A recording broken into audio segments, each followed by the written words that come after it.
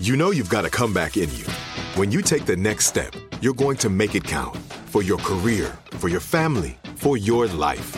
You can earn a degree you're proud of with Purdue Global. Purdue Global is backed by Purdue University, one of the nation's most respected and innovative public universities.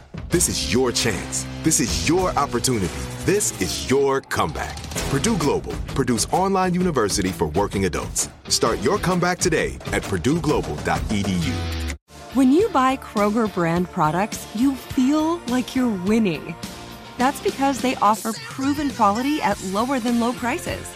In fact, we guarantee that you and your family will love how Kroger brand products taste, or you get your money back.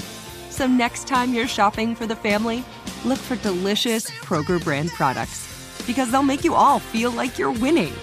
Shop now, in-store, or online. Kroger, fresh for everyone.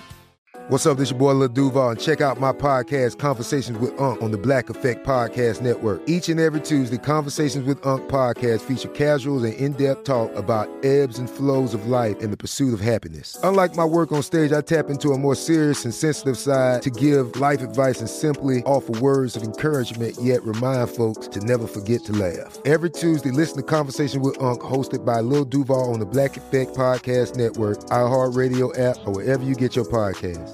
Presented by AT&T. Connecting changes everything. It's Tuesday, August 3rd. I'm Oscar Ramirez from the Daily Dive podcast in Los Angeles, and this is Reopening America. The Biden administration wants to reform state drug laws and focus on what's called harm reduction, which promotes safe drug use instead of abstinence and threats of jail time.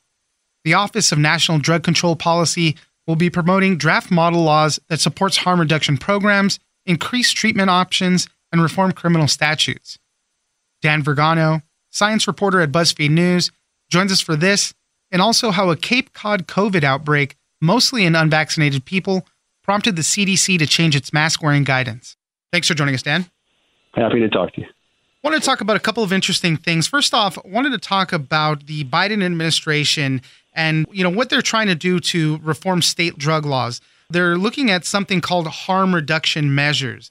This focuses on safe drug use over abstinence and the threat of imprisonment, which is kind of, what we've been going through with the war on drugs type of thing. This would be a shift away from that. So tell us a little bit more about what harm reduction is and then what the administration is doing about it. So harm reduction has been around for 30 years or more. It's basically the idea that you try, instead of throwing people who use illicit drugs into jail, that you sort of meet them where they're at, and they're going to use drugs.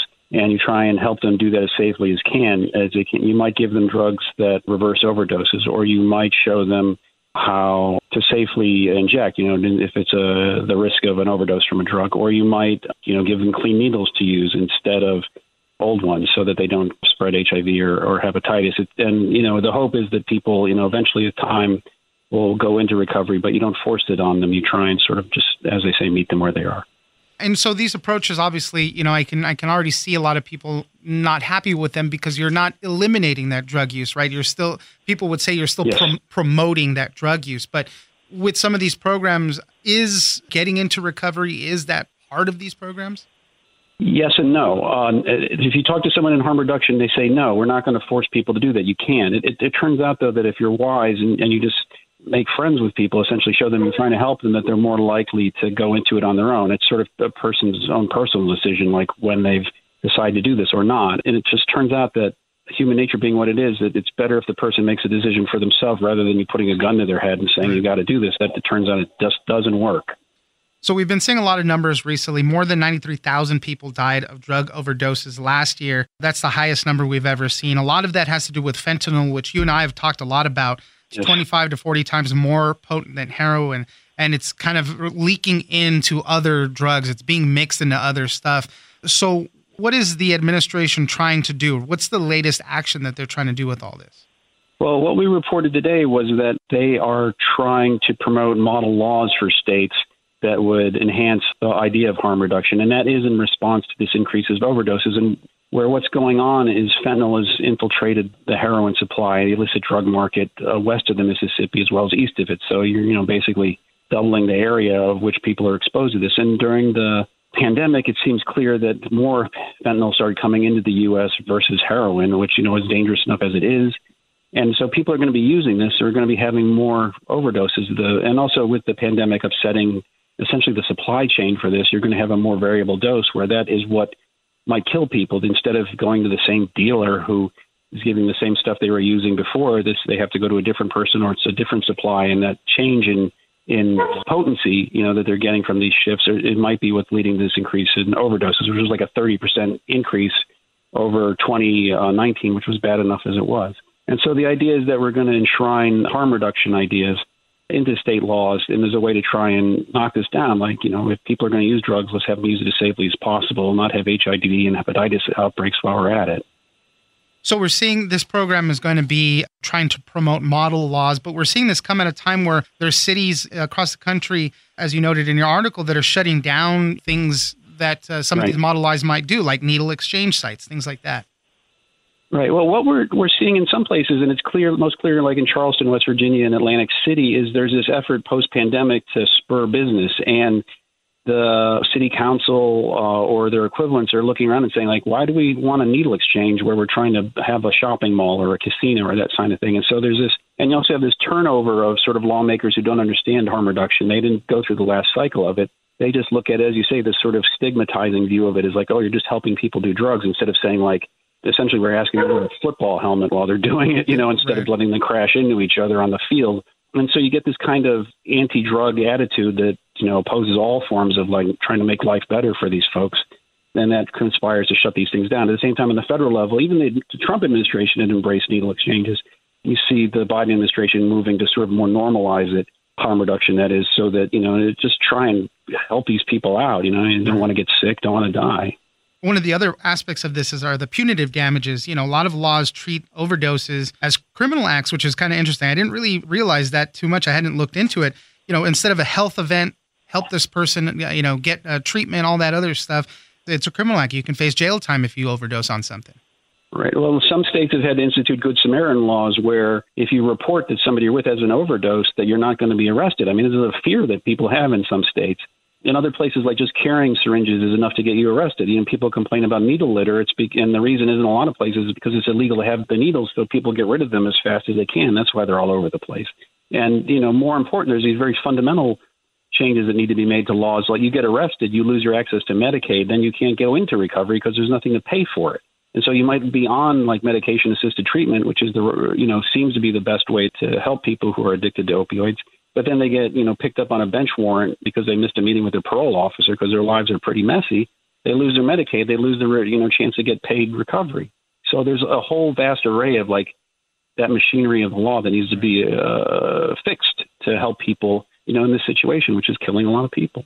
It was a problem before the pandemic. It was exacerbated by the pandemic. And, we'll have to see what any of this action, if it does help improve any of that. And speaking of the pandemic, I've been seeing a lot of this Cape Cod COVID outbreak, just headlines about it. This is kind of one of those things that caused the CDC to reverse their guidance on mask wearing. Vaccinated individuals should also be wearing masks in certain high transmission areas. Tell us about what we saw in that. This has to do with a lot of parties and things that were going on around July 4th. So, around July 4th, the outbreak they're talking about, was in Provincetown, and obviously that was a big party time. And so there were a lot of people dancing very close to each other then, which is suspected by some observers to have played a role in the outbreak. And what essentially happened was on Tuesday last week, CDC came out and said, whoa, we're seeing signs that people who are vaccinated are still having levels of virus in them that are equivalent to what people who are unvaccinated are having. And that's worrisome because that might mean they're transmissible. We've told a bunch of people they can't transmit when they're vaccinated, and if we've given people bad advice, we're worried about that. So we're going to try and reverse this masking advice to say, like, if you're indoors in an area where there's high transmission, and even then, if you've been vaccinated, you should wear a mask, which was a switch. It turns out that's 63% of the counties in the country. And then immediately everybody started asking, like, where is this evidence that you're seeing? We can't talk about it yet. It's clusters. There was political pushback. Republicans in Congress were suspicious of mask mandates. Were saying it's a case in India. That turns out to not be true. They don't seem to be willing to cop to that because the CDC said on Friday, yes, it was this case in Provincetown. They don't even name the town in their MMWR, the Mortality and Morbidity Weekly Report. that described it, but that's where it is. It was Provincetown. Right.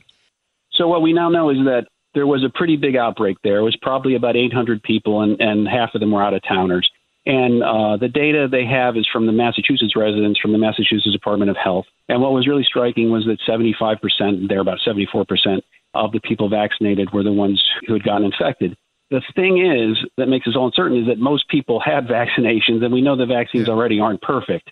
So it might just be that, like, the vaccines aren't perfect, but a hell of a lot of people are vaccinated. So, of course, there's some breakthrough in infections, which is why, more of the people in the sick crowd were turned out to be vaccinated. But what was alarming to the CDC was the measures of their illness. There's these genetic tests, where you take a swab from a person and run it through a machine, and you see how many cycles of amplification of the genes it takes for them to get the proof positive for the disease. And this is what the MMWR showed. It was that they were statistically equivalent in the vaccinated and unvaccinated people, which would suggest that they had equal amounts of virus in them, but not necessarily. So, that's the reason why everybody's cautious about this. CDC is essentially saying here, maybe people have as much virus in them, maybe, but we don't know for sure because it's only these PCR tests and not a really fully functional lab test that's shown this, or an infection chain. And that's one of the things that we've had a difficulty with throughout the pandemic, right? Everything is constantly changing so much. The guidance changing, people are getting frustrated with it, but the science, we're going through it in real time, right? So we still have to see what the Delta variant really does. The good thing is that in most of those cases, all these people reported mild symptoms, cough, headache, sore throat, muscle pain, fever, the normal stuff. Senator Lindsey Graham just came down with COVID. He said he has mild symptoms, credits that to having the vaccine. So that still seems to be the best way to avoid just getting severely sick. So we'll continue to watch all of this. Dan Vergano, science reporter at BuzzFeed News, thank you very much for joining us. Thanks for putting up with me. I do like talking about this with you. Take care, man. I'm Oscar Ramirez, and this has been Reopening America. Don't forget that for today's big news stories, you can check me out on the Daily Dive podcast every Monday through Friday. So follow us on iHeartRadio or wherever you get your podcasts. Tired of endless diets and weight loss struggles? It's time to say goodbye to frustration and hello to results. Introducing Smart Metabolic Burn from BrainMD, your breakthrough solution to fight stubborn body fat. Imagine burning fat, balancing glucose levels, and regulating metabolism in just 12 weeks. This unique 2-in-1 product combines the power of 2 clinically studied ingredients in one revolutionary formula. Berberine, which targets abdominal fat, and OEA, which curbs your appetite. With just 2 capsules a day, Smart Metabolic Burn by BrainMD can kickstart your metabolism, fight stubborn body fat, especially that pesky abdominal fat, and support your weight management journey. Right now, save over 30% on Smart Metabolic Burn at GetSmartBurn.com. The lowest price anywhere. That's GetSmartBurn.com. Don't delay. Transform your life with Smart Metabolic Burn from BrainMD. These statements have not been evaluated by the Food and Drug Administration. Our products are not intended to diagnose, treat, cure, or prevent any disease. Are you feeling overwhelmed by anxiety, struggling to find restful sleep, or plagued by a restless inability to focus? It's time to break free from the chains of mental health challenges and discover a path to healthy living. Welcome to Amen University, founded by renowned psychiatrist and brain health expert Dr. Daniel Amen. Dr. Amen, alongside a team of esteemed doctors and experts in their fields, understands the struggles you're facing and are here to offer solutions. From debilitating anxiety to sleepless nights filled with worry, our courses are meticulously crafted to target these specific challenges head-on. Join us on a journey of transformation led by Dr. Amen and a roster of top-tier professionals. Say goodbye to the constant battle with your mind and embrace a future filled with hope and possibility. Visit our website today to explore our courses and start your journey towards a brighter tomorrow. Use code BRAIN10 and get 10% off. That's code BRAIN10 and get 10% off your first purchase. Amen University, because your mental health matters. Right here, right now. Find your beautiful new floor at Right Rug Flooring. Choose from thousands of in-stock styles, ready for next day installation, and all backed by the right price guarantee. Visit rightrug.com. That's RITERUG.com today to schedule a free in-home estimate or to find a location near you. 24-month financing is available with approved credit. For 90 years, we've been right here, right now. Right Rug Flooring.